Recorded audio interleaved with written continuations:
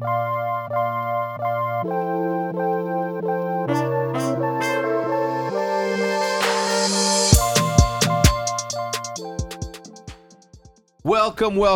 to episode 147 of the Eavesdrop podcast. This episode is brought to you by Shopify and Factor.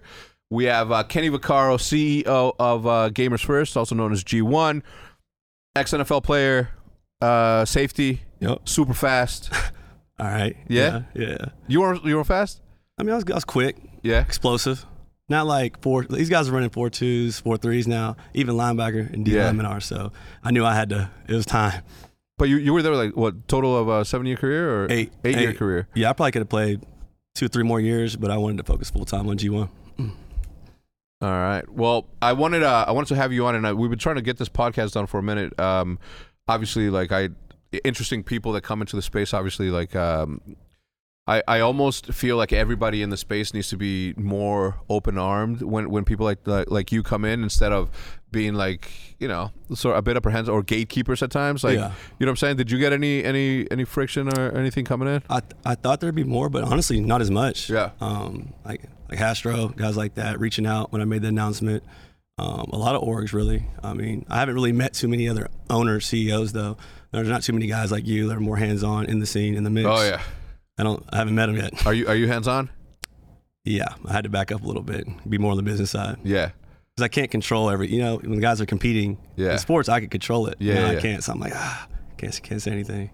When it comes to roster composition and all that stuff, do you have a hand in that? Do you leave that to your GMs, or do you just leave it to the players the way that I do? I'll leave it to the GMs, the players. The players win the games. Players win championships. I think they're the most important piece. But I think you need that leadership role, that voice, that alpha male kind of giving them direction. But I'll make a suggestion, but that's about it. I think you coming into this thing as a player, you sort of understand the importance of allowing a player to be a player and have like his own mentality towards it, right? You guys are the guys on the front lines, therefore you guys know better than you do. Sometimes to a fault, and I will say that at times there's been. Most recently with the decision, obviously, that they had at the beginning of the year where they wanted to make a change. I was like, I'm like, a bit very supportive of the players, and I thought in the back of my head, I'm like, you guys are fucking up. You guys are dumb. I'm done. I've had these same things going in my head. I'm like, you know what? They know best. I stepped back to know best, and ultimately we ended up doing the right thing, the only thing to do the right thing, which was to keep the Call of Duty roster the way that it was. Oh yeah. Freak accident or freak scenario with Illy being, his thumb, sort of getting a little something on it and damaging the entire season. It was good. But, obviously we had success from the beginning. Oh, yeah. So, for me, it was like, this was a freak year. But I know the pressure that Seth has on his shoulders, and all the pressure that the rest of the players have on their shoulders.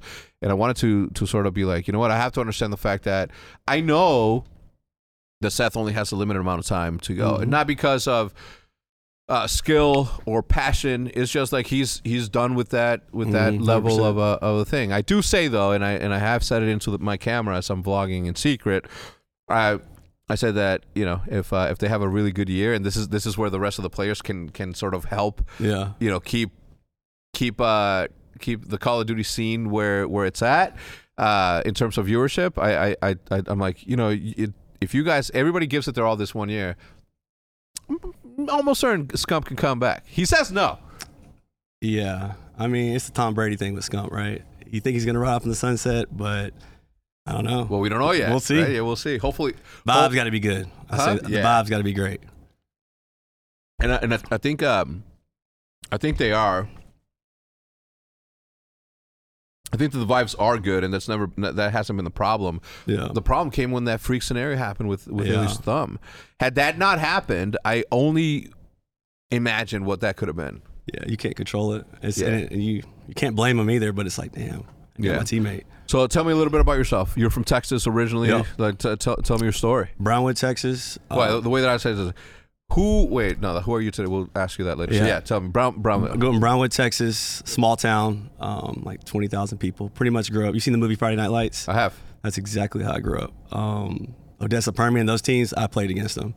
A small town kid. I played high school, football. Ended up getting 30 to 40 scholarships.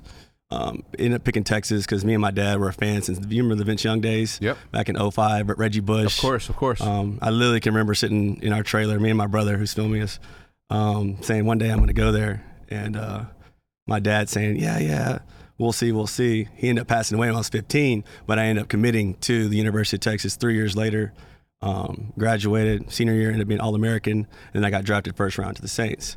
But while all this is going on, I'd always been a gamer. Yeah. I remember me and my brother, 4 or 5 years old, playing RuneScape. RuneScape? Hell yeah. I still play it. I just recently got 99 Slayer, right? I tell people all the time. Yeah. I didn't just play FPS games. I like Yeah. all the other nerdy games. I played them all. So I just been a lifetime gamer. And really that's how the name came up, Gamers First, because I felt like I was a gamer even before I picked up a football. So now we have G1. Yep. We have G2. We have Yeah. Was it G3? Is there a G3? There might be one. Oh no, it was 3G. It's an old Call of Duty clan called 3G. Yeah. Led by this dude named Eulogy, I believe. And then 4G the channel. Yeah. That's dope though. I do like the concept behind, Gamers First. I didn't really know G2. I didn't really follow CS:GO like that. So when we started the org, then Jake Lucky reports this thing. He was just kind of coming up. Yep. Who's this fake G2, right? Whatever. Oh, and no, he didn't. Full circle though, and he put his tour bus pulled up to our facility this year. I was giving him a hard time about it. I'm like, I remember that shit you were saying. Yeah. Thought him out immediately. Yeah, good. Yeah, look, it's a big world, and you don't know what you don't know. When I picked my graffiti name, I didn't know that there was like 4 hexes already. I was just, obviously this was pre-internet, and I'm 13 years old.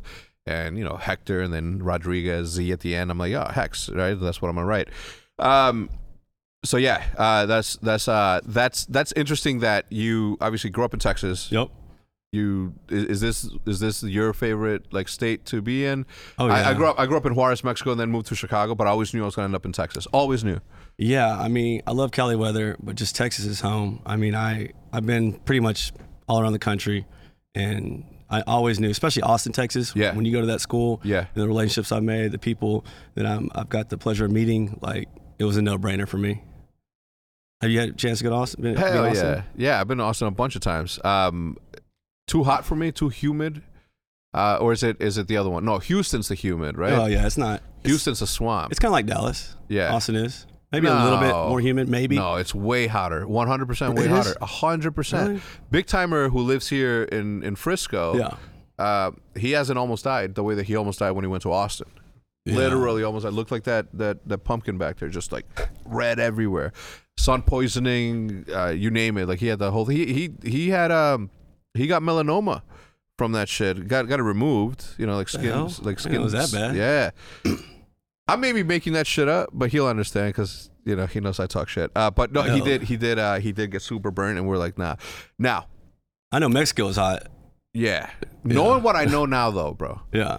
I would have moved to Austin. I would have picked Austin or maybe even San Antonio, because Dallas, as awesome as it is, Frisco, as lovely as it is, no tacos, man. There isn't a good taco place for 30 to 45 minutes. No, there is not. And that to me is what would have been a deciding factor on whether or not my family and I moved here, or where OpTic moved here, because it wasn't. It just wasn't. I just thought that because it's Texas and the amount of Mexicans that live here, that there's gonna be good fucking tacos. I feel like Dallas. I don't know if I ever had a taco in Dallas. Austin has so many good food trucks. Man. It's everywhere. Yeah, every what's that, corner. 7th Street? What's that, the main street? 6th Street? 6th Street. Nate Chet and I used to go to this one little fucking, it was just like a little taco booth. On the street? Yeah, on the street. Yeah. He would just get some taco. I'll get like fucking 4 and just douse them shits in the green salsa. But yeah, no, I like Austin. I like San Antonio. Houston is cool, but Dallas is where I live, so I'm gonna have to be cool with it. Yeah, Austin has a lot of creators too. OTK's up there. Yeah, YouTubers. Yeah, that was big. Yeah, OTK. Snipe Down. Eric's become a good friend of mine. Cypher, he comes into our gym. PK, Ali. There's just a lot of people. I didn't even know it. So your facility is more like it's got a gym in it also, or what? Yeah, so it's kind of built like you. Like I have 3 businesses that I've invested in, own. I brought them all together. Mm-hmm. We have the gym, the Collective. It's smack dab downtown on South Congress. It's called the Collective. Yeah, it's called the Collective. Matt's gonna show me a picture right now. And then we put the our facility right on top because some of the stuff that I'm trying to do with the gamers, like the optimization. Yeah, you can't push it on them. You know, gamers. It's got to be. You got to show them the way. Yeah, of course. You know what I mean? That's the whole thing. People ask, how come other people haven't been successful? And I'm like, because you can't just throw them some meals. I'm doing it with them. I'm working out with them. I'm doing the same things they're doing. But it's also got to be convenient because you know, as a creator, a YouTuber, you can't call them and say, hey, drive 30 minutes to the gym. No. It's got to be downstairs. Yep. So strategically, we wanted that to happen. So when OpTic first started, when we first started to look for investment in 2016, we visited with Dan Gilbert's people in Detroit. Let me see that. So we're looking, try to fast forward a little bit. Okay. Yeah, that's just the gym. This is the fashion boutique I put in the front because I've always been into it. That's when Jake came by. Lucky kind of fit, huh? Yeah, that's what I was telling him. Eat a burger, Jake. That's when we were first opening. So you have an apparel store also? Yeah. Yeah, I put a fashion boutique right in the front. That's fucking sick. I mean, fashion. I saw you with the reverse mochas on. Oh, yeah. Yeah. You like those? Those are probably my favorite colorway all of them. Yeah. My problem with Travis Scott's is that I just don't ever listen to Travis Scott. So me buying shoes is his shoes are a little bit like but I did get the two mochas. I love the color tones he uses. I'm more of that earthy, light brown, earthy. The mochas, reverse mochas. Dude, I even like the fragments, the blue, black, and white ones. Not my thing. Yeah, I probably wear them the least, but no, I mean Travis Scott, that whole brand, Cactus Jack, he's done a good job with it outside of music. Hell yeah. Really good job. Absolutely. You seen the 6s he did? I did. Like I see you into the J's. You're friends with Scotty. Scotty, beam me up, Scotty. I remember when he was working at Status Quo in Austin, Texas. Oh yeah, in Austin, Texas. He's the homie. Yeah. So Scotty Ian and my man Full Fit Larry. Private Selection, yeah, Private Selection. We're kind of competing now, I guess. But I'm more getting to the fashion boutique side. He's more of like streetwear shoes. Yeah. No, I think when he hears you say that, he's gonna be like, well, we're all of that, right? We'll see. He's my boy. No. But I've seen his store. He's got the Supreme. He's got the all these hype. What it would be Obey type brands. Yeah. He doesn't really have. What do you guys have? Like a Mary and like some Louis Vuitton, Dior. Like there's no fashion in Austin. And when I was in the NFL, I'd come back. If I wanted to go out, there was nothing for me to really get. Yeah. So I'm a big fan of Fear God, right? Yep. Essentials. Jerry Lorenzo, especially the Essential line. Yep.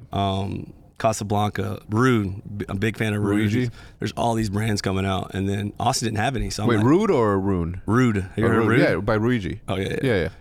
So they didn't have it there. So that's part of the reason why I started in Austin. Just like bringing our org there too as well. Mm-hmm. There was really no org that's kind of planted their flag in Austin, which is crazy to me. Yeah. Well, I think it was the same thing here in Texas, where there was a limited amount of opportunity for people to go and get right in Chicago. And I'm from the suburbs of Chicago. Like I'm from grew up in Wheeling, Illinois, then moved to Round Lake Beach, and then from there to Schaumburg. But like we had to go into the city to get some stuff. In the malls, we had Unlimited Gear, which is where I worked at. I worked at Unlimited Gear, which was all the Mecca, Fubu, PNB, like all the old school brands. But I was super into like Eddie Bauer, Nautica, North Face, and all those sort of brands. So you're more boutique, high-end fashion sort of stuff. I've done both, right? I mean, I've kind of graduated as I played in the NFL, and I've always liked it my whole life. And I just really knew Austin needed to add it to the city because they had nothing. Yeah. Chicago has everything though. I go there, they got the Go Yards, they had the top brands. Yeah. Back in the day, we had to go to this place called Tony Sports, and we had to travel. And obviously, we're from the suburbs, so And I'm not saying the suburbs that we came from weren't like a little ghetto, but they were still not like city. And back in the day, like all you heard was word of mouth shit, so you couldn't really like do the research and see whether or not they were hyping it up or if it was really that bad. But gangs of the 90s were definitely fucking bad. We were wearing Fat Albert, I remember. Fubu, Sean John. I remember back in the day. Jinko. I don't know if you remember that brand. Of course. I mean, I'm 42. I'm 10 years older than you. 11 years older than you, so for sure. Yeah, all those brands. Yeah.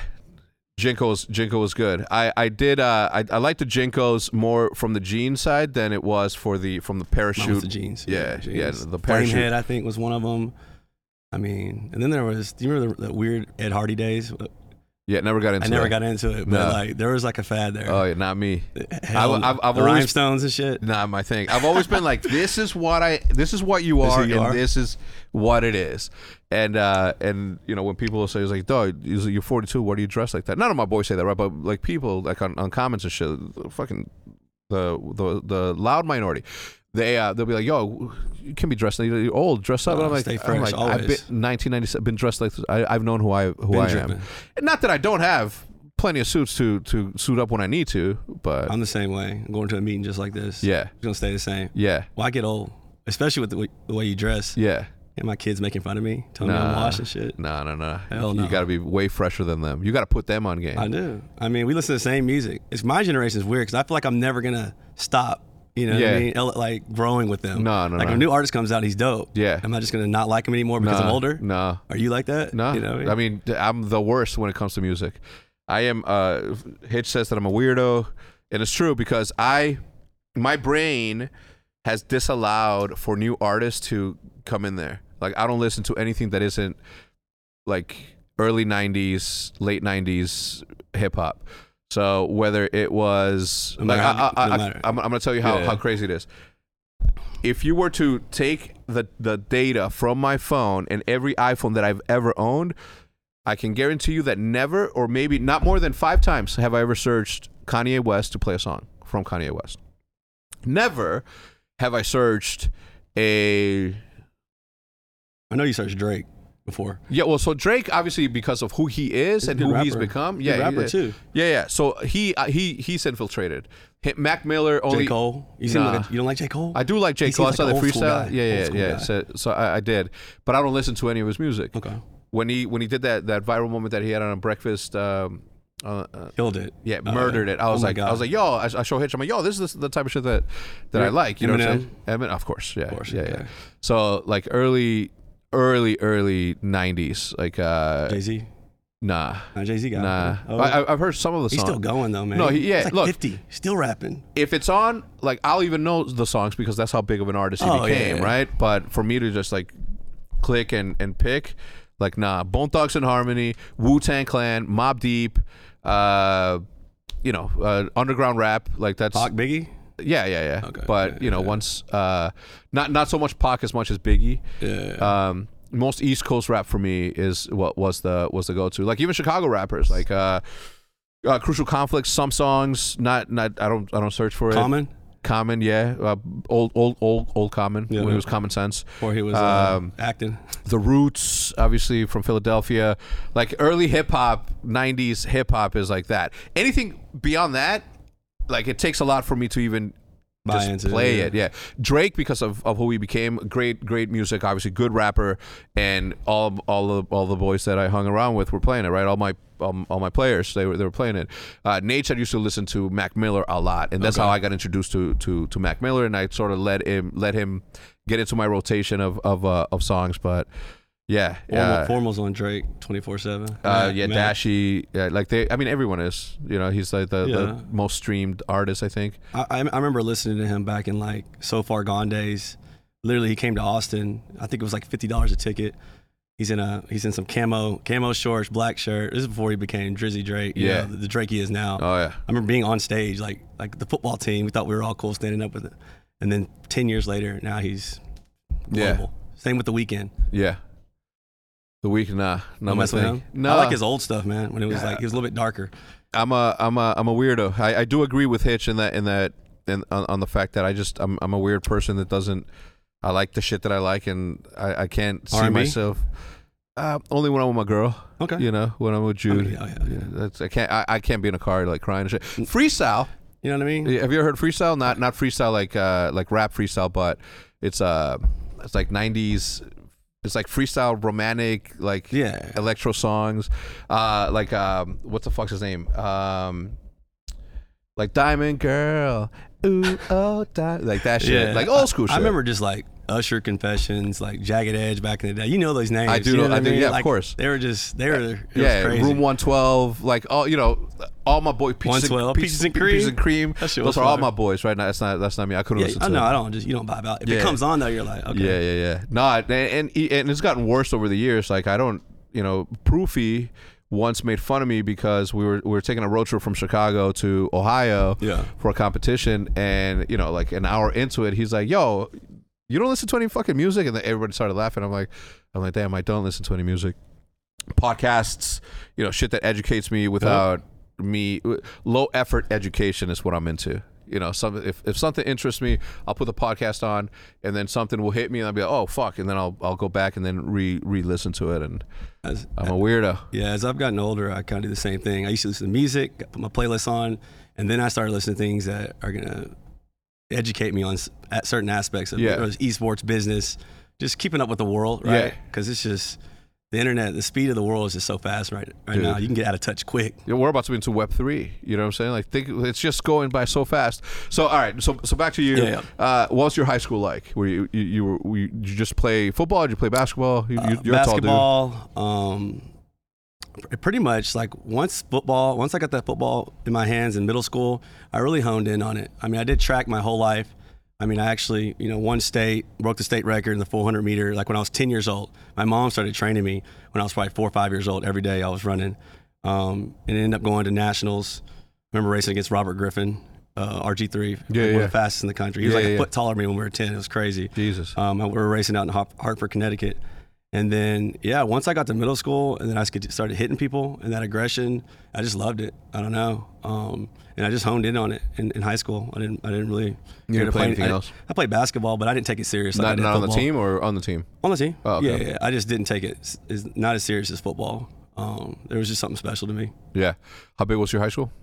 It's 4A, but we were like the smallest 4A at the time, probably in the state of Texas. I probably graduated with, Kevin, we graduated with 300. It was like 290. So like everybody knew everybody. Yeah. Like if something went down in the town, they knew about it. We're hanging out at like Whataburger and shit, Taco Bell, after games. There's no clubs. There's no spots to hang out. There's nothing. Nothing. You know what? I'm trying to see how big Wheeling High School. 1,800 students. Around there. Massive. We had a big school. This was like I was born in El Paso, Texas. So I'm an American-born immigrant, or that's what I call myself, because my parents kidnapped me, took me to Chicago when I was 13 years old. So by the time or 14, so 15 freshman year, it was like the biggest melting pot ever. Oh yeah. Right? You got Italian, you had Polish, Russians, Koreans, Mexicans, obviously, like some Puerto Ricans, not too many. But it was a fucking melting pot, and because of that, there was a lot of tension sometimes. Oh yeah. And as a freshman, like all this shit was fucking brand new to me, right? Like I not only did I come from a different country, not only did I not truly fully understand the language as good as I do now, but it was just like a brand new world, new rules, new shit, right? So it was a bit of an adjustment period for me. So yeah, 200 seems like super low. Yeah, it was small class. And in Texas, like when we have a game, the whole city shuts down. I didn't realize in big cities it's not like that. No, like not everybody's going to the high school football game. I'm used to that. Yeah, they're putting the close sign on and everybody's going. So yeah. It was an experience. I'm glad I got to have it though, because talking to my teammates once I got to the league in college, they're like, we didn't really have that type of support. So that's what I'm used to. So you were used to the big crowds already, and that. Oh yeah, and then playing at Texas too, it's like 100,000 screaming. Yeah, the pressure. That does like give you a leg up, I think, because that is an element of competition that people don't often take into account. The fact that you can perform really well, when you're comfortable, but when you have not only your people and there's tens of thousands of them, but also their people and they have tens of thousands of them talking shit to you, then it sort of makes Think of that, 100,000 people, and then you got 100 million more people watching you, and then you get your family counting on you. Yeah. Your teammates. Jesus. That's why I try to tell my players, man. Like I've been there. Like I haven't done it on the sticks, but I know what pressure is. I know what scrutiny is. Yeah. Being under a microscope as an athlete. At a bigger level too. Dude, you do one little thing, you can get canceled. Like it's a high level. Oh, it's crazy. Your mental fortitude has to be nuts when you're playing professional. Yeah, no, that's a good approach. All right, so played in high school. What did you go to college? University of Texas. Oh, that's why I ended up in Austin. Yeah. Hell yeah, that's right. So like there, obviously you had the same experience. How was college for you? I mean, were you a super popular dude? I mean, I got on campus. I'm coming from a small town to now this is a big city to me. Yeah. So Kevin will laugh. We used to always, as soon as I found 6th Street, I had to like reel myself back in because I had never been out, done anything. Yeah. So there was a wild freshman year where I'm going out. We're enjoying it. We go to the national championship that year. We play Alabama in the Rose Bowl. So I'm enjoying. We're winning. I didn't redshirt. I actually ended up playing. I was just on kickoff. Yeah. Basically, I'd run down and bash my head into like 900 pounds of linemen every game. Just because. But yeah, I enjoyed it. Austin, it's grown so much over the years. It's not even the same city anymore. But college was probably the best time of my life, honestly. Yeah. Like I was still kind of broke, you know. Yeah. Didn't have any money. I had a scholarship though. You know what I mean? I'm grinding. I'm hustling. Yeah. I'm trying to prove myself. I don't have as many worries. People were still kind of micromanaging, watching you. So yeah, that period right there. I wouldn't take back. You're never gonna be as good as you are when you're hungry for something. Never. I look at my my 36-year-old self, 2016. Yep.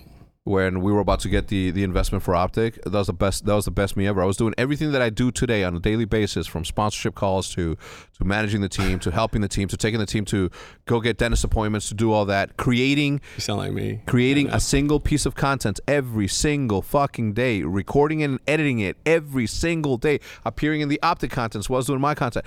I've never been that good. To this day, I've never been that good. Yeah. I've never been able to find the balance that I found then, where I had a okay family life, and when I say okay, I mean being present, right? Because as far as like my family's everything to me, but I wasn't as present as I am today. I have more time at home. I see them more, right? But I would get up, I would shoot my vlog as I did my work. I shot my vlog as we shot things. I was operating as a second camera for Hitch. I was operating the drone for fucking Hitch, and we were like producing a shit ton of content. But I was also doing the business side of it, right? And now it's just like almost impossible. I'm doing this down exactly my life. The last 6 months, the same thing. Yeah, sponsorships. Trying to figure out different revenue streams that we can monetize. Yeah. Going to these competitions, you want to stay connected to your players. You want to be the hands-on guy. You want to be the owner that really cares. So we're still doing that. You're doing apparel. You're doing all of the editing, the videos. I mean, even to get to the point where it's like you are disconnected a little bit. Yeah. You know, I'll come home and the family's like, I'm tired, but I can't be tired because I got 4 boys counting on me. So balance is the main thing I had to learn, and delegating some things too. That's a big thing for me, is like attention to detail and trusting that somebody else can handle it and do it the exact same way, and there's no drop off, because in sports you can't mess up. The attention to detail is like if I take one wrong step, that's a touchdown. Now you got 100,000 booing you. They want to cut you. You might lose your job, right? So for me, I had to learn in business. It's a little bit, you kind of have to ease off the brakes, but at the same time, I think that's what makes people great. You know, when they can execute like that. Yeah. Again, this is when you said it was like I was still kind of broke in college, and then so you're like that is the best thing, to be like just hungry for something. And you'll never feel that void ever. I don't think so. How did you manage that when you were doing all those different things? Well, because that was my lifestyle. I didn't see it as work. It's just something that I did. And since it was like all right money, right? We were able to pay the bills for everything, and I loved what I was doing. Like it made it that much easier. Not that I don't love what I do now, but back in the day, we didn't have a sales team. That was all me. We didn't have GMs. That was all me. We didn't have. It was just me and the players. My wife, handling the accounting, but only preparing that for the accountant. But yeah, no staff for like 10 years. It was just like crazy. It wasn't until we sold that we had an employee. That's crazy. I've been fortunate to have Cody and Hunter when we started it. But even then, as you scale, and this game, you got to go kind of fast in esports. There's no like really, you either got to do it or you're not going to do it. We had more teams back then too. We had crazy, bro. We had Call of Duty, CS:GO, Gears of War, Halo. What else did I think? Plus the creators, right? So we had more. I had more teams back then with more people to manage by myself than I do now. And now I don't even know how the fuck I was able to do any of that, because obviously with Matt as my camera and editor, with Roger like managing all of the, obviously he has a lot of help now, but even Paige, like the amount of shit that she does, like I'm like, man, I used to be Superman and now I'm just a regular fucking mortal. Yeah, but you can be present. You can have energy. You can put your time into things that are big picture, high level. I get it. Yeah. imagine just being a player ops person, like what they go through, booking the flights, hotels, all these problems. I making sure all don't the have to players imagine it. I'm just saying, just like for all these teams, I don't know how you did it. That's crazy. By myself. I have What happens when they like tournaments overlapped? It depends. Who haven't I gone somewhere with was the way that I saw it.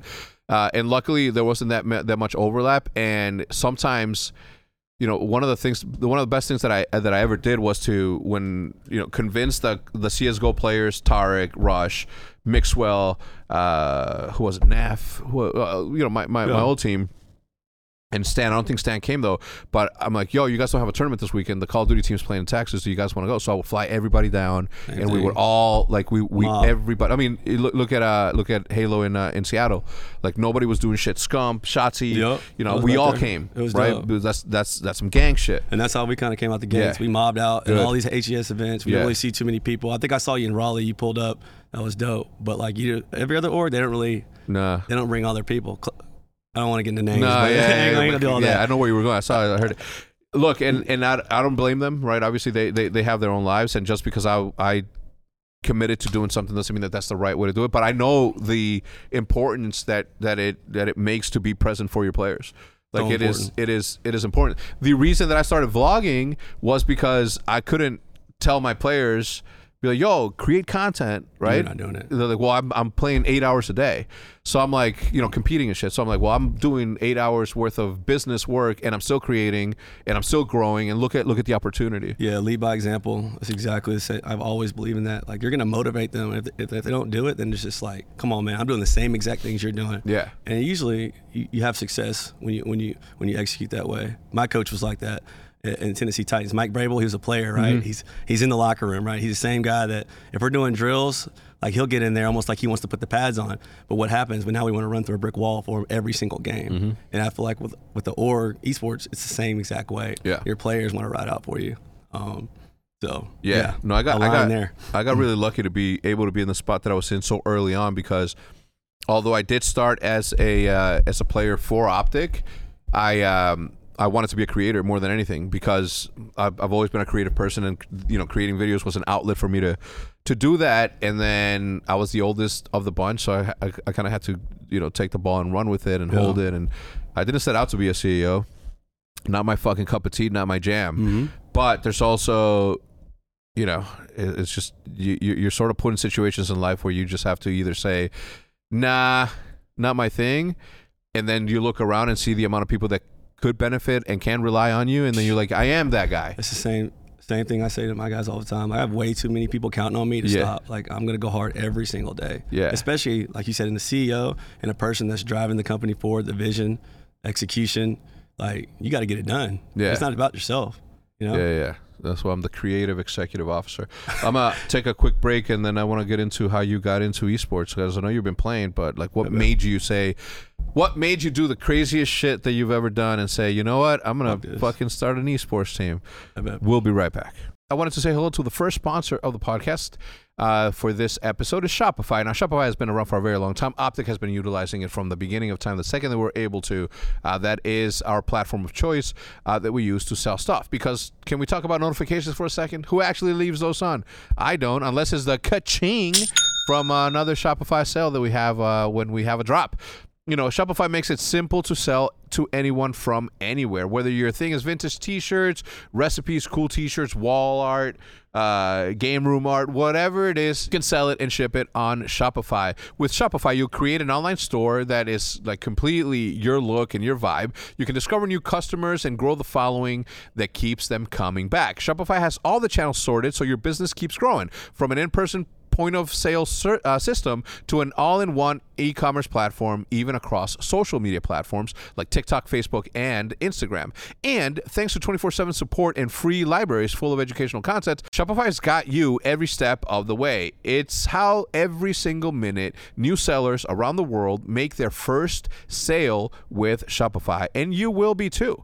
Like I said, right? So all of my wall art, all of the prints, all the art, all of the skate decks, the bats, everything that we've ever done is sold through Shopify. We've used it for T-shirts and all that stuff, but that's the obvious stuff. It's the toys and all the collectibles that we sell also on there that give it an opportunity to do that. Even with Pine Park, right? We sell seeds through that, or we're coming, something like that.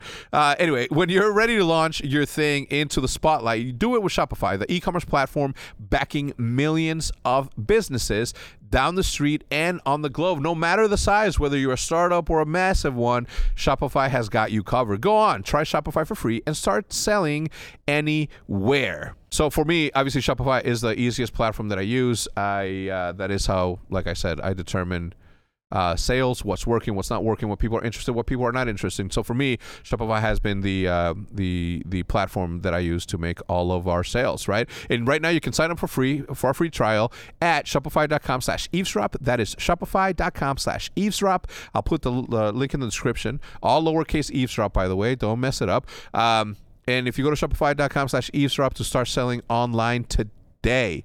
So again, I'll leave the link in the description down below. Go check it out. Again, all shapes and sizes. If you're starting a brand new apparel brand, or if you're starting a pottery, if you're starting a knitting company. My wife, who does leashes, is using, like, she just set up her Shopify. I don't know when those leashes are going to go on sale. She wants to do custom, or she wants to do, I don't know. Trying to help her figure that out, but Shopify is going to be our platform of choice, so be on the lookout for that. The next sponsor for this podcast is Factor. Now, you guys have heard us talk about Factor every single time that we get a new shipment. Maddie and I split it. He takes some of it. I take some of it. And with the bustling holiday season just around the corner, it is perfect time to plan ahead with Factor. A ready-to-eat meal delivery. They shop, they prep, they cook, and they deliver straight to your door so that you can enjoy a chef-crafted, dietitian-approved meals during the holidays, minus the hassle, of course. Plus, with 34 meals per week, including Gourmet Plus, Keto, Calorie Smart, Vegan, plus Veggie, plus 36 weekly add-ons, you'll have plenty of nutritious, great tasting, flavorful options that you can choose from. My holidays are already jam-packed as they are. We have Christmas around the corner. More closely, we have Thanksgiving around the corner. Now we have Thanksgiving at the headquarters, Thanksgiving with my family. The whole 9 yards, right? And it just gets super packed. So luckily, Factor's fresh, never frozen meals make it easy to fuel up fast when I'm on the go. And I have I can save time with meals delivered ready to eat and heat in just 2 minutes. Factor now offers 34 meals per week plus 36 add-on options like smoothies, juices, snacks, and more to keep me going no matter what I have going on. Factor is cheaper than dining out and put some more money in your pocket, money that you can, sort of spend on holiday fun and you time. Thanks to Factor's commitment to ingredients with integrity, you can now fully enjoy a flavorful, full, chef-crafted meals guilt-free. That's the most important part, guilt-free, because they are healthy for you. When things get hectic during the holidays, Factor is flexible. Change your order up every week with plans from 4 to 18 meals per week, or pause and reschedule and schedule the delivery times that suit you and your needs better. Factor's no prep, no mess meals have saved me so much time on planning and cleaning up so I can fully enjoy the holidays without wasting hours in the kitchen. Factor has everything I need for a week of flavorful, nutritious eats in addition to ready-to-eat meals. They have cold-pressed juices, smoothies, energy bites, extra protein, veggie sides, and more to keep me energized during the frantic holiday times, and I'm sure that you can relate. And right now, if you head to go.factor75.com/hex60 and use code HEX60 with a 3 to get 60% off your first box. That is code H3CZ60 at go.factor75.com/hex60 to get 60% off of your first box. I'm going to leave a link in the description since it got a little bit too hectic, but I'll give it to you again. If you go to go.factor75.com/H3CZ60 and use code HEX60, H3CZ60, you can get 60% off of your first box. Don't sit around. Don't wait. Get going. Not only are you going to enjoy your meals, but you're going to be a little bit more happy knowing the fact that you just didn't eat anything and everything that came through your doorway. So be mindful of the things that you put into your body. Let Factor help you, and click the link in the description, H3CC60 at checkout, so that you can get 60% off for your meal. Gosh, 60% off? Back to my man, Kenny Vaccaro.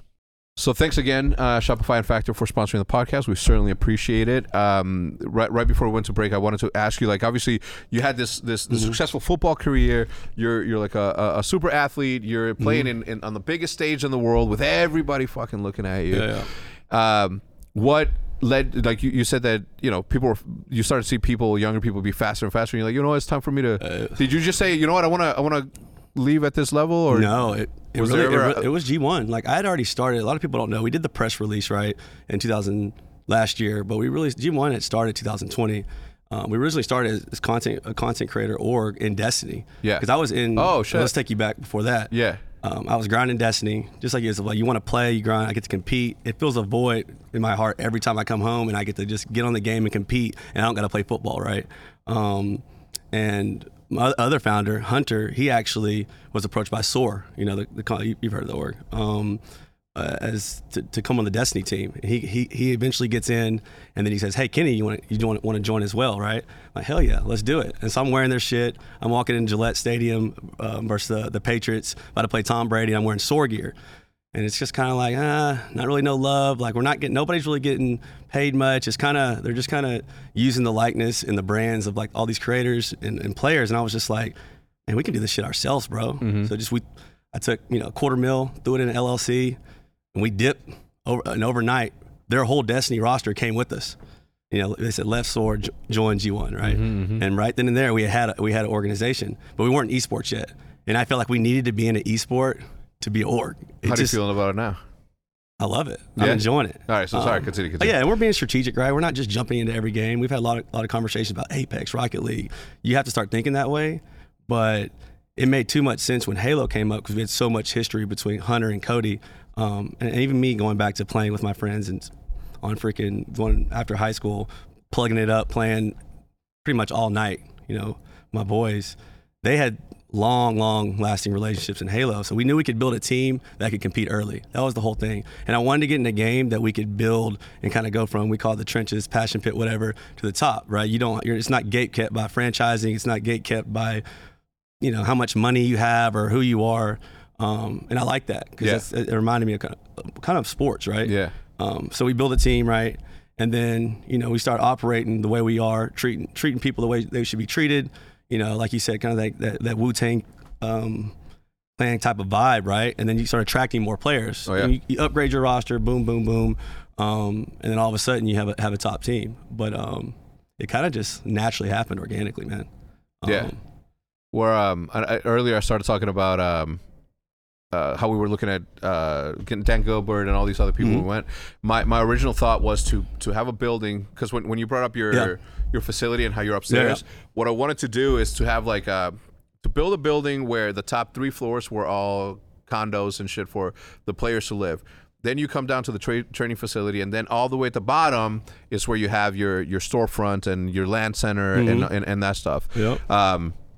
So that's cool that you have that going, because like all my shit's separated. I have my hex quarters here. Yeah. I have my garage over there, which is like my creative space where I spray paint and nobody gets bothered by it. And then my home from 7 minutes from here. But where was I going with that thought? All right, so there's some more stuff in between. Yeah, tell me about that. Right, obviously, like 2020, SOAR, leave, start the org. It's Destiny. We get into Halo. Now we're in Rocket League, and then we recently got approached by this Trackmania. It's a global game. I ain't even never heard of it. What's it called? Trackmania. I guess Ubisoft, Nadio are the developers. Apparently it's a massive global game, but they came to us looking for a U.S. partner. They've never been had a partner team in the United States. They have pretty much Forge, but for tracks, and they compete at the highest level. I mean, I literally, they showed me a video of the World Cup in Paris. It literally looked like the Super Bowl. Because of how many people were there? It was ridiculous. European esports. No, I do. If you go to the ZRT championship opening ceremony, it was ridiculous. And I'm like, okay, cool. I started talking to the game developer, the manager, and he was just saying, hey, we're looking for a team to represent the United States, a partner team. And I'm seeing Solari, Carmine Corp, BDS, they're all in, right? All of them. And I'm like, holy shit, this is a dope opportunity. And that probably came from Rocket League because we signed a team from Spain, right? And they noticed the content. Like you said, you're posting content every day. I post a lot of things some of the things we do, some of the stuff we do with our players. I guess they noticed it, right? And they're like, okay, this is the team, this is the org that we want to spread in the U.S. market, which I thought was cool because there's bigger orgs, more reach. You guys, FaZe, Cloud9, there's a lot of orgs, but they reached out to us, and we're like, hell yeah. So this year we'll be competing in it, and they've never had anybody from the U.S. I'm waiting for Matt to press play on one of these fucking videos. No, it's sick, man. I didn't know much about it. I didn't know much about it, but the in-game branding, like from a sponsorship side, damn, it's ridiculous. And listen, it's Forge. People can build these tracks, these skins. Anybody can. I'm like, holy shit, this game's gonna be massive. And they have a lot of players already playing in the United States, but nobody knows. You know what I mean? Still to this day, I'm super mad. I told the creative team to create a video in which we're racing in Warzone or in what was it? Fortune, not Fortune's Keep, the other one. On Rebirth, because there's a road that goes around the whole thing, and there's enough vehicles in there where all of Shotzi can race against everybody else, and people are gonna be throwing grenades and other shit. But no, they don't listen. They don't fucking listen to the creative genius. Yeah, so they have a circuit, and then it ends up the World Cup's in Paris, and it's massive. EU racing is. And it's you're talking brand deals and like these are corporate sponsorship deals that just kind of like the NASCAR deal y'all did. Yeah. But they give you the in-game. If you're a partner team, you can put it like on the track, on these billboards. Yeah. I really thought that was cool because a lot of games don't do that. Yeah. But yeah. And then we end up signing the #1 driver in the world. I haven't announced it yet, but he's from France. I'll say that. Hell yeah. They're gonna be pissed. Good. BDS, hilarious. There's nothing better than to make people mad. I don't know. We want to go global. Making them mad with nothing besides you being you. Yeah, just being me. Like, oh, you mad because I'm being fucking awesome? That's on culture, you. Right? Yeah. So now we go from one esport to three. Right. And that's why it's been a whirlwind for me. Got it. So Halo, Rocket League, and then this new Trackmania. Yeah. I wanted to get, Warzone 2, we're going to venture. Obviously, we got Battle Royales, the future of the world. Thought about Apex. Kind of mad. We were gonna Rambo, the guard team. I think they won yesterday. And I was talking to Snipe down about possibly getting in, but they had some stuff with the profitability or the skins or orgs, and I didn't really even get into it. I'm like, we're going to Rocket League. Can't get into it, but I'm mega like it just. I love the game though. I don't like when people don't lead with common sense and what's fair. Yep. Right. If it's fair and everybody wins, that should be goal number one. That way, when someone loses, you're not alone when you lose, right? Exactly. There's nothing worse than being in a partnership and only one person loses and the other one's just like, oh man, that's not fair. And we really wanted to get into Apex, but what about Call of Duty? I had to make a strategic decision. Now, and I say Call of Duty, obviously understanding it's a little bit. I understand, obviously, but I would love it. If franchising wasn't a thing, would you be in Call of Duty? Yes, but it's they make it a lot harder, right? It's impossible. It's impossible. It's impossible. What's the fee? $27.5 million. And that's just that is you can sign players. You can use that money, right, to build a team. That's just for them. That's just flat fee licensing. That's for them. Ooh. That's you buying the spot. I thought you could have on literally. No, man. No. We're paying to promote somebody else's game, somebody else's property. Now the benefits are what? Guaranteed revenue streams, right? Brand deals, I guess. Who's here, Matt? Anyway, what were you saying? Like what are the benefits? What? Being in a franchise league. So where there's League of Legends. So as you see here, we have a monitor that has letters on it. Anyway, so where I was going with that is that they, but we're different, and I don't want to say what the benefits are from a specific thing. You know what I'm saying? Because I don't want to talk shit about the league, but it was just never. I have so much to say on the fucking matter. Okay. And me pointing to who's here and that, it was just me trying not to answer your question directly. Well, just franchising leagues in general, I don't know much about because I don't have any games. Dude, I don't know what it entails. It started with Overwatch. Okay? It started with Overwatch, and they said it's going to be $20 million to get in.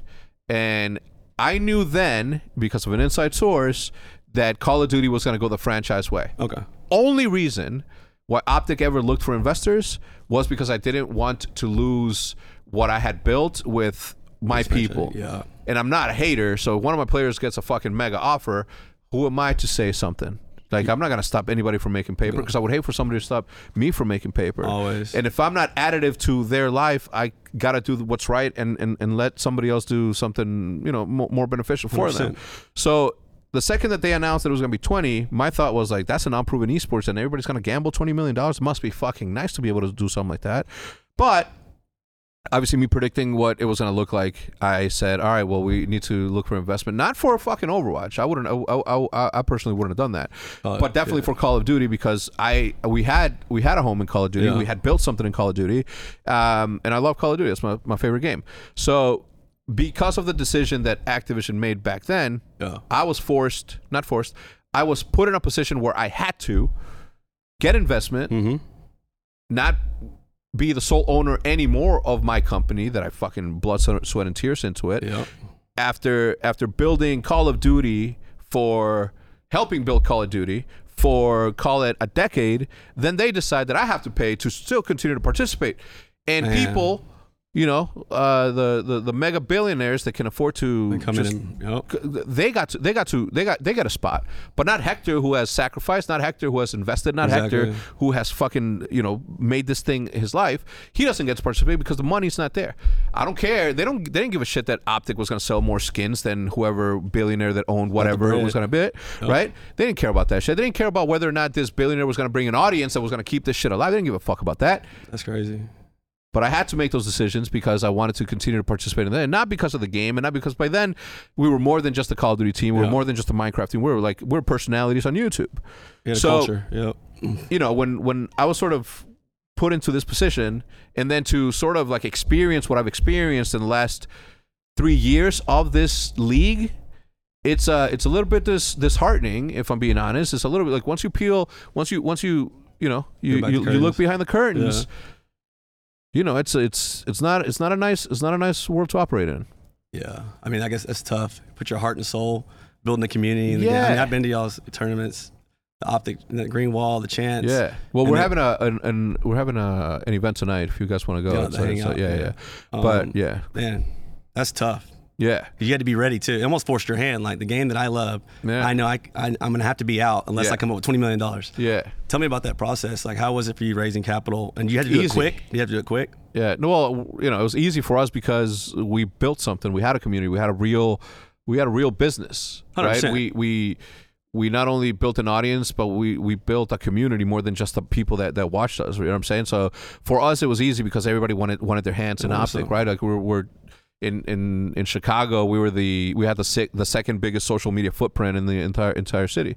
Awesome. We had more than the Bears, more than the Cubs, you know, the Bulls were the only ones that had that more than us. And insert that's because God was playing for them in the 90s joke in here. But yeah, so like obviously for us it was easier to get investment or interest from people that wanted to invest in us because we had a proven model and we had a business that didn't need too much to operate in. Did you handle all the pitching and all that yourself? The majority of it, yeah. Did you have a business partner ever help you? No. I mean, we had Jay, who was a good friend of mine. He was brought in to just field as many emails and opportunities as possible, and then we went out to pitch them. Awesome. And it was essentially just me pitching the dream of what I would do with an investment. And with the Gilbert group, they wanted. And I called it the Gilbert Group, but it was more than just him.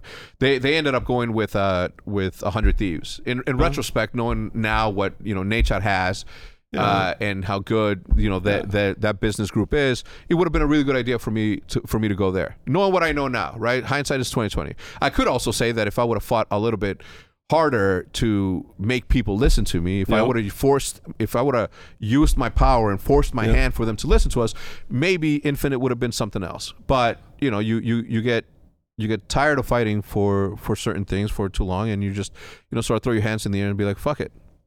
So Gilbert approached you before Nate Shot? Or you were talking to him before those that groups happened? Yeah. That's awesome. And it just split off and then Nate Shot did that? Yeah. And good for him, man. Awesome. When I see, the way that I see my family is that, Nate Shot would have only gotten to do so much with OpTic because he would have had to live within the confines of OpTic and me.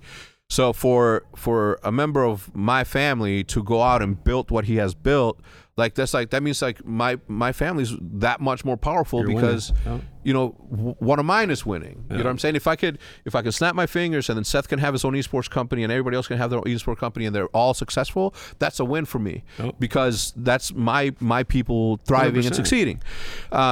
And you can still work with each other. Yeah. You root for each other. Yeah. So, unless we're playing against each other, at which point, like then, for that 1 hour, and we'll dap it up afterwards. You know for that 1 hour, you're nutting to me. You're nothing. I get it. Yeah. So the process of raising capital is a tricky one also, because no matter how simple you can explain it, no matter how much you can compare yourself to other people, they're still going to have their own mentalities about the thing. If you have an old lawyer that's a friend of yours that knows somebody at some franchise, and the franchise is saying, it's like, I can either look at this tiny little ass organization over here or OpTic, but OpTic is just ran by this fucking Mexican dude. Like, who the fuck, uneducated dude, who am I going to pick? No, that's crazy. You know what I'm saying? No, it's crazy. Which is fine. When you have your own money, you can do what the fuck you want with it. You can pick wherever you want. Yeah. I do that now. 100%. But, it's just sometimes I see opportunities that could be better spent elsewhere. Yeah. And if I could put out a tweet that says, hey, before you invest in esports, check with me, I'll give you free advice, I fucking would. But I'm also not a hater, and I can't be that person either. I can't just be like, nah, don't go with them. 100%. Go here. The hardest thing for me is like, I just don't, when they say I just don't understand it, and usually I just move on. You know what I mean? I'm sure you've heard guys that like, how does it work? They want to hear the numbers, and it's not, they don't understand culture. They don't understand what you're building. To this day, it's a hard thing to explain. Even though, you have a replicable model, they see it.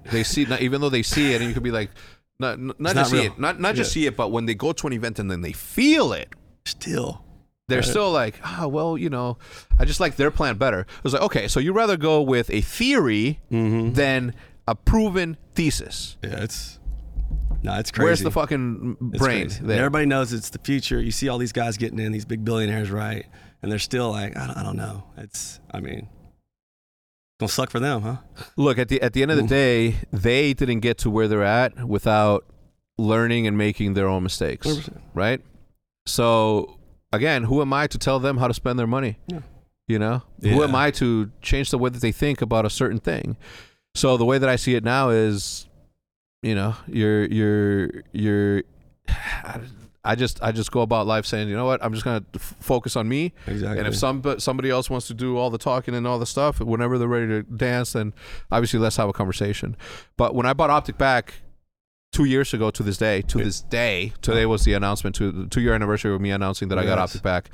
That entire year was fucking one of the worst years of my life. If you look at my Pine Park announcement, there's a moment where somebody was recording me as I'm walking through the fields of weed, and I'm taking the worst phone call that I ever had, which was, you might lose everything right now. And it's not just me losing everything right now, it's me losing not just my stuff, but my family, my extended family, and all of the people that work for me, and a brand that I worked so well. At the time I didn't have it, but it was a very, very bad conversation.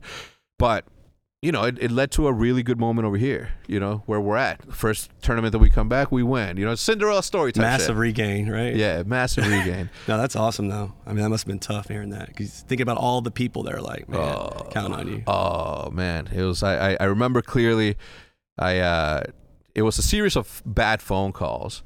But one of the worst ones that I had, it was the first time that I felt like I gave up. I was like, man, there's nothing I can do. Yeah. So I left the hex quarters. I go to my house, and I said, fuck it, I'm just gonna jump in my pool. Jumped in the bottom, and I screamed as loud as I'm like, Probably couldn't sleep rolling around your bed that night, right? No, my God, nah. I'm really good at sleeping. Really? Even with stress like that? Oh yeah. I'm a weirdo, man. Stress to me, like. Just coming from where I came from, having money, not having money, having money, you know what I'm saying, like that sort of thing. Like, it's life is life and the interest of it is good. There's one quote from a guy, from a character who's actually a historical figure. His name is Al Swearingen from the show Deadwood. Have you ever seen it? It's this Western on HBO, fucking mega good, funny drama and everything. But he's got a quote that actually I send it anytime I see somebody like tweeting out like, I'm at my lowest, or but and you know, some people that you know. Well, I try to motivate. Yeah. I'm gonna, every time I see that, and if it's a friend of mine, then I will reach out. But if it's not somebody that I know, or that might take this what I'm about to read to you as in the wrong way, I don't send it to them. But family members and family members or friends of mine in the community of that, like I send them this quote, and some of them have read it. So it reads like this, and this is a very cool monologue that he had in the middle of the show, and he says, "Pain or damage don't end the world, or despair, or fucking beatings. The world ends when you're dead. Until then, you've got more punishment in store. Stand it like a man and give some back." This was 2000 and like early, way before esports for me. And I went through my ups and downs in traditional corporate America, right? With the mortgage boom and the mortgage crash, and then all the rest. So I had my fair share of beatings, and it's just like life. Life is your ups and downs. You're gonna get beat down, and you're either gonna stand it like a man and punch back, or you're just gonna let it go with the wave of life, and it's gonna crash down upon you and drown your fucking ass. You got to fight back, like you said. Amen. And all them times, all the adversity, that's just more armor you're putting on. I feel like I've been there, I've done that. Just like you said with the sleeping. I'm not stressed. I've been stressed. I've been broke. I've been not broke. Yeah. Back and forth. Yeah. No sleep. I think for you guys, you super athletes, it's more of a Hulk thing, right? Like how can you live with that level of stress? It's like when the Hulk said, "It's like I'm just always angry." It's like, it's not about... It's like normal. Yeah, it's just like I'm always angry. Stress is How do you control normal. that anger? By being angry all the time. Yeah. You know, so I'm not saying be stressed all the time. Just hold it in. I mean, yeah. There's some pain that you got to be able to control it, though. You got a responsibility, especially in this day and age, man. Yeah, and you know what? There is obviously there is a lot of benefits, and especially in the last couple of years with men's mental health specifically, right? Like these are true shits that we don't... You know, Mexicans, you're not allowed to be not macho. Same thing. You know what I'm saying? Athletes. Yeah. You're supposed to be an alpha male. I've never had like a conversation with another man like that. You know what I mean? Yeah. Till like the last 2 years. Yeah. And I'm like, oh, this feels kind of good. Yeah. But I was taught like, no, get up, knock the dirt off. Like, That's it. It's you know. Me, I keep that shit still to this day. When was that? A couple. Like I started to like share a little bit more with like my wife, like on my stresses and shit. And I was just like. It felt good, but in the end, like I think it didn't make me as it was like money to me. Me releasing some of the stress and some of my burden and some of my share, like me sharing that was like me getting money when I got money, because I was better when I was hungry and 36 years old and not knowing where OpTic was going to be or whether or not I was going to be able to make something of it.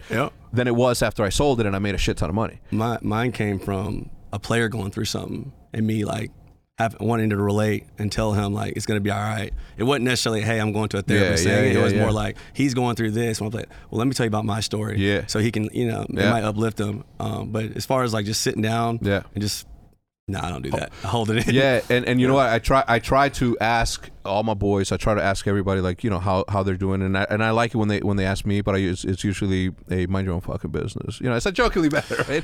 But you know, I do like that now more and more. There is a little bit more emphasis on not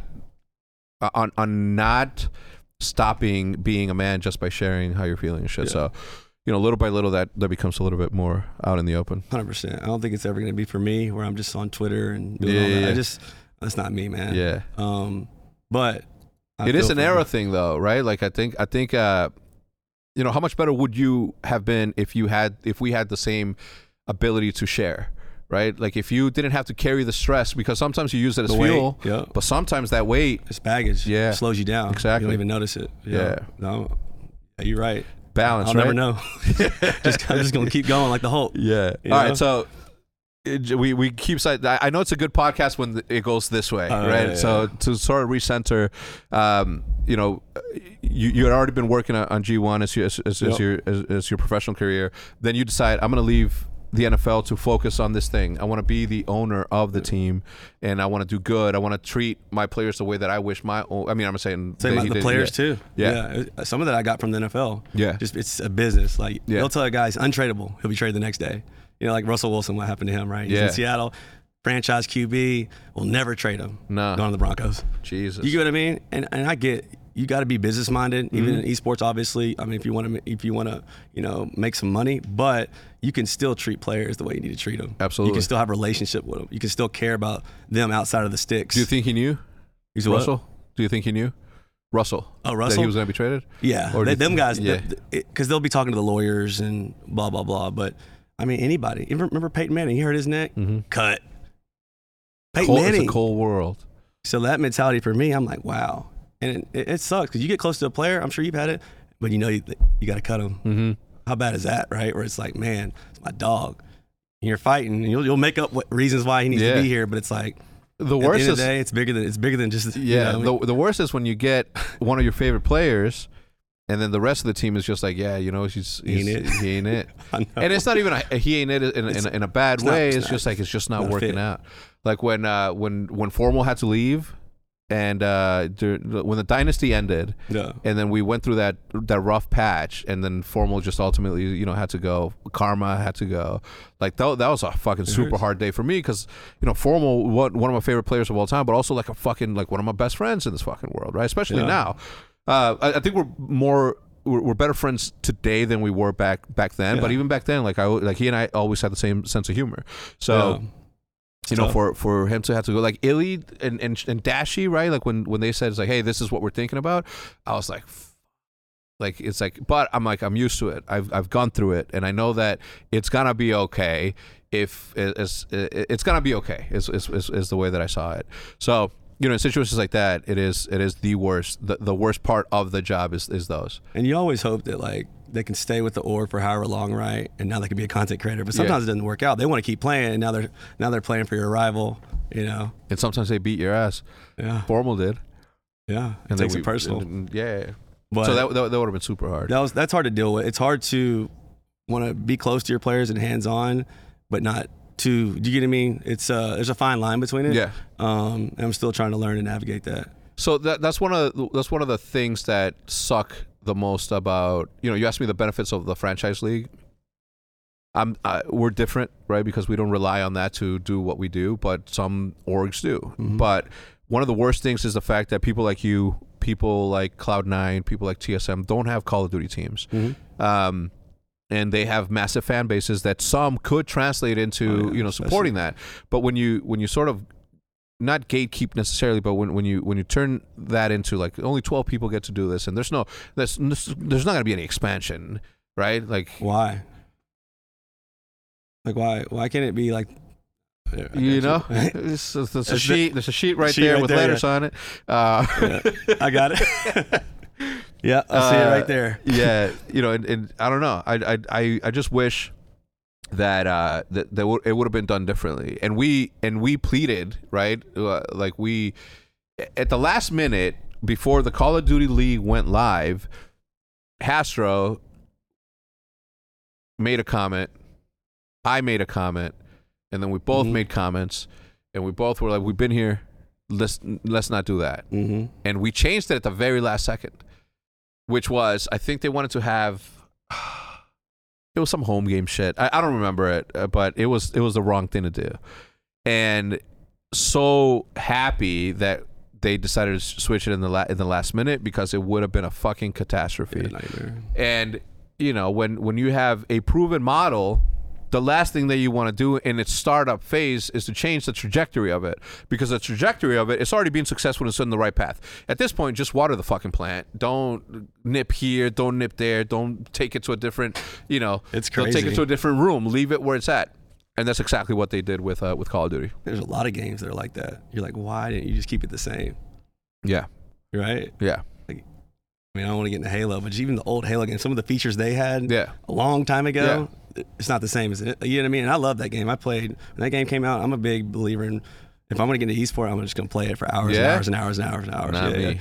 I just I don't know. I just love it. I'm not that good. I'm sure I won't one day, but just I don't know. I feel like some game titles, whatever, they fuck it up. Yeah, themselves. The thing there though, and I've said this throughout the years, is that you can't even blame them for the decisions that they make, because they set out to create an interactive piece of artwork. It's a game. We turned it into a sport. So when they set out to be these creatives that are creating fun games, and we say, "Yeah, fuck your drawing." Yeah. No, this is a sport. It's competing. not art. It's a sport. Yeah. Right. And now you're no longer a studio. You're a league, and you can't even have your own rules. You have to do our rules because we know. But it's a constant butting ahead. So in the last couple of years, I've become a little bit more accepting of the fact that we're all trying to find our place in this new world. Yeah. Will esports teams be valued like NFL teams and traditional sports? Absolutely. But we're not there yet. How long do you think it'll take, and what factors are the reason why we're not there? Well, we're not there yet because of many different reasons, right? Let's take football. The only thing that changes in football is location, turf versus regular, indoor versus outdoor. Yeah. Distance still remains the same. The ball's going to have the same gravity. Yep. It's going to have the Too random many factors. Yep. Yeah. Yep. In video games, you're changing weapons, you're changing maps, you're changing everything. You name it. The universe of it might be different in this state. You know what I mean? Everything. Yeah, but I never take it. I never discount the fact that there are geniuses out there who were able to create a universe in which if I throw a grenade at this wall, it's going to bounce in the same exact trajectory. Perfect. Because of the every single time. It's going to land in this spot and explode. Geniuses, I don't right? hear Like it. literal geniuses. Elon, call them something, right? Something. So for us, it's like as much as I understand that, it is. The other thing is like we're in development, right? This is what our first decade into this thing, our first true decade into this Crazy. thing, where the Cowboys have been around for how long, right? Like it's 80s, 90s, yeah, like 70s, super, like 60 50s, years, I believe. 60s, Look it up, Cowboys franchise. I'm tripping. Like, I don't even. Cowboys probably what, Hunter? 1950, 60. Yeah. I said 8. I'm tripping. That's like a newer franchise. Yeah, I'm trying to think like that merger was like 1960. Okay, so that's when they joined. So that's crazy. Yeah, but look, to not use OpTic as the comparable, let's do Cowboys. Oh, let's do the Rams, the LA Rams, right? Yep, LA Rams. Rams of Los Angeles. How many followers do they have on Twitter? 1.2 million. If you go look at 100 Thieves. Oh, shoot, anybody pays. All their creators. I'm not going to go with face. It's not even close. I'm not going to do face. But I'm going to do 100 Thieves. 1.2 million. How long have the Rams been around for, Matt? A long time. They were St. Louis before that. That's true. Let's just look. You don't just Rams football team. When were they founded? 1946. Next year, 1946. Something. Okay, so more than 1936 is right there. Okay, it's the Cleveland Rams. So since 1936, they've had the opportunity to build a brand. They don't do it around their city, yeah. Right? And they, throughout their history, have been able to. And obviously, they didn't start out with the internet the way that we did. Yeah, exactly. But if you're saying that, who has? If you're looking at Twitter alone, it's only the only platform that exists. Let's just say that the Rams can sell one single T-shirt at $20 to 1.2 million people. Well, 100 Thieves can do that also. Yeah. And they're not just for Los Angeles. 100 Thieves is global. Same with the Face is global. Same with the G1's global. Same with the OpTic's global. Yep. So where is the value? So if they're valued at whatever it is that they're valued Millions, at today, always. There is something to be said about the opportunity that in just a short amount of a 10-year span, and 100 Thieves is only like 6 years old. Exactly, 2017. Yeah. Right. So you sort of start to draw a line of value from influence on your fans, influence on your supporters, influence on the community that you built, and then you sort of draw the line and see where this thing's going to be. You can predict where the puck's going to be. Now, do you think that back in 1936, if the Rams had YouTube and Twitter and social media, do you think that they wouldn't have recorded every single one of their events, every single one of their story? 100%. Yeah. We have that advantage, right? So there is something to be said that we have the advantage because we have the power of the internet, and there's nothing that's ever been more powerful than this. So, is it going to be there? Yeah, sure. They don't use it, though. You gotta think they have all these football. They don't have documentaries. Like, we have documentaries. Like, think about it. You might see one on Amazon sometimes. You might see a HBO Hard Knocks. How come they don't press into content, compelling content? I don't understand. Like, just maybe they're not allowed because it's a franchise. I don't know. But teams just don't care as much about that content. I don't know. But think about it. Oh, I have. Aaron Donald, like get inside, what Aaron Donald actually like. Some of these big players. How come there's not tons and tons of content around it? Who knows? You get what I mean? Like, think about the followers. I don't know. There's just it isn't a world that grew up on the internet the way that we did. Now, if you look at Twitter, for example, there was a period in time, 2015, 2016, that the biggest esports personalities that existed on the platform all came from Call of Duty. All of them. And you can ask my brother Richard Lewis, you can Thorin and all these other Counter-Strike people that have been around for longer is that we adopted this thing and sort of said, this is the form to communicate, and we sort of took the step ahead on that. But, it's the same thing with traditional sports teams. So where I was going with the thought is that we are going to get there. It's just a matter of being patient. Because you can't rush it. All you have to do is survive, okay? All you have to do is never put your company in a position to where it cannot thrive and survive. Exactly. You're just done. Right. I've heard that so much. Well, they heard it from you'll make it. Survive. That, bro, it is. And the hope is that it does come to that, and it's not just this though, man. Like it's not just this. It's the fact that some of these NFL players and LeBron and Brady are all buying pickleball teams. I'm getting into that too. Are you? Yeah. Are you? Yeah. Why? Because I see the demographic, what people are doing, and I played it. It's dope. No, I won my pickleball champion the season in my junior year in high school. And when you're in deal flow and you start hearing this, I've heard the same thing over pickleball. Yeah. I'm not gonna ignore it. You know how it is. But you got to do it this way. You got to do it the way that you're doing it with that. Oh yeah. You can't do it the way that they're gonna do it. No. We got to build it. You're gonna be way ahead if you use these tools. He's our model, right? Yeah. Oh, crazy. Yeah, pickleball's exploding, especially in Austin. These leagues are starting to pop up. Sorry to interrupt. So what was the reason that you said, I mean, obviously from the obvious, right, that you were going to join a clan and you're like, I could just do it on my own. But what was it about esports that said, you know what, I see something here? Just all the parallels from sports and esports. It's the same stuff. The same conversations I used to have in the locker room, the same conversations I have with my teammates. I call Discord the locker room. When you're in the locker room, like that's y'all's place, blah, blah, blah. Communication, just counting on your teammates. You know what I mean? Yeah, but what's the opportunity? All that. I just didn't really worry about that when we first got in. Yeah. And now I'm like we're flying the plane, but we're trying to put the wheels back on type deal. And now we're starting to go straight ahead. I didn't think about all that. And then it's just how I roll sometimes. I was like, you know what? I haven't thought about every single revenue model that I don't care. I didn't care. I knew I was passionate about it. Yeah. I knew my friends were passionate about it. I know there's a community of people that love it. I know it's made an impact on the world like no other. Fuck it, let's run it. And now I'm getting into all the small details and the things you have to do to be successful. But I mean, like I said, I've been through so much. Like we'll figure it out. Like all that adversity. Like I'm just gonna do what I need to do to figure it out. Well, man, I'm really happy that you decided to continue your journey in esports at a more meaningful level, not just being a part of it, but actually participating in it.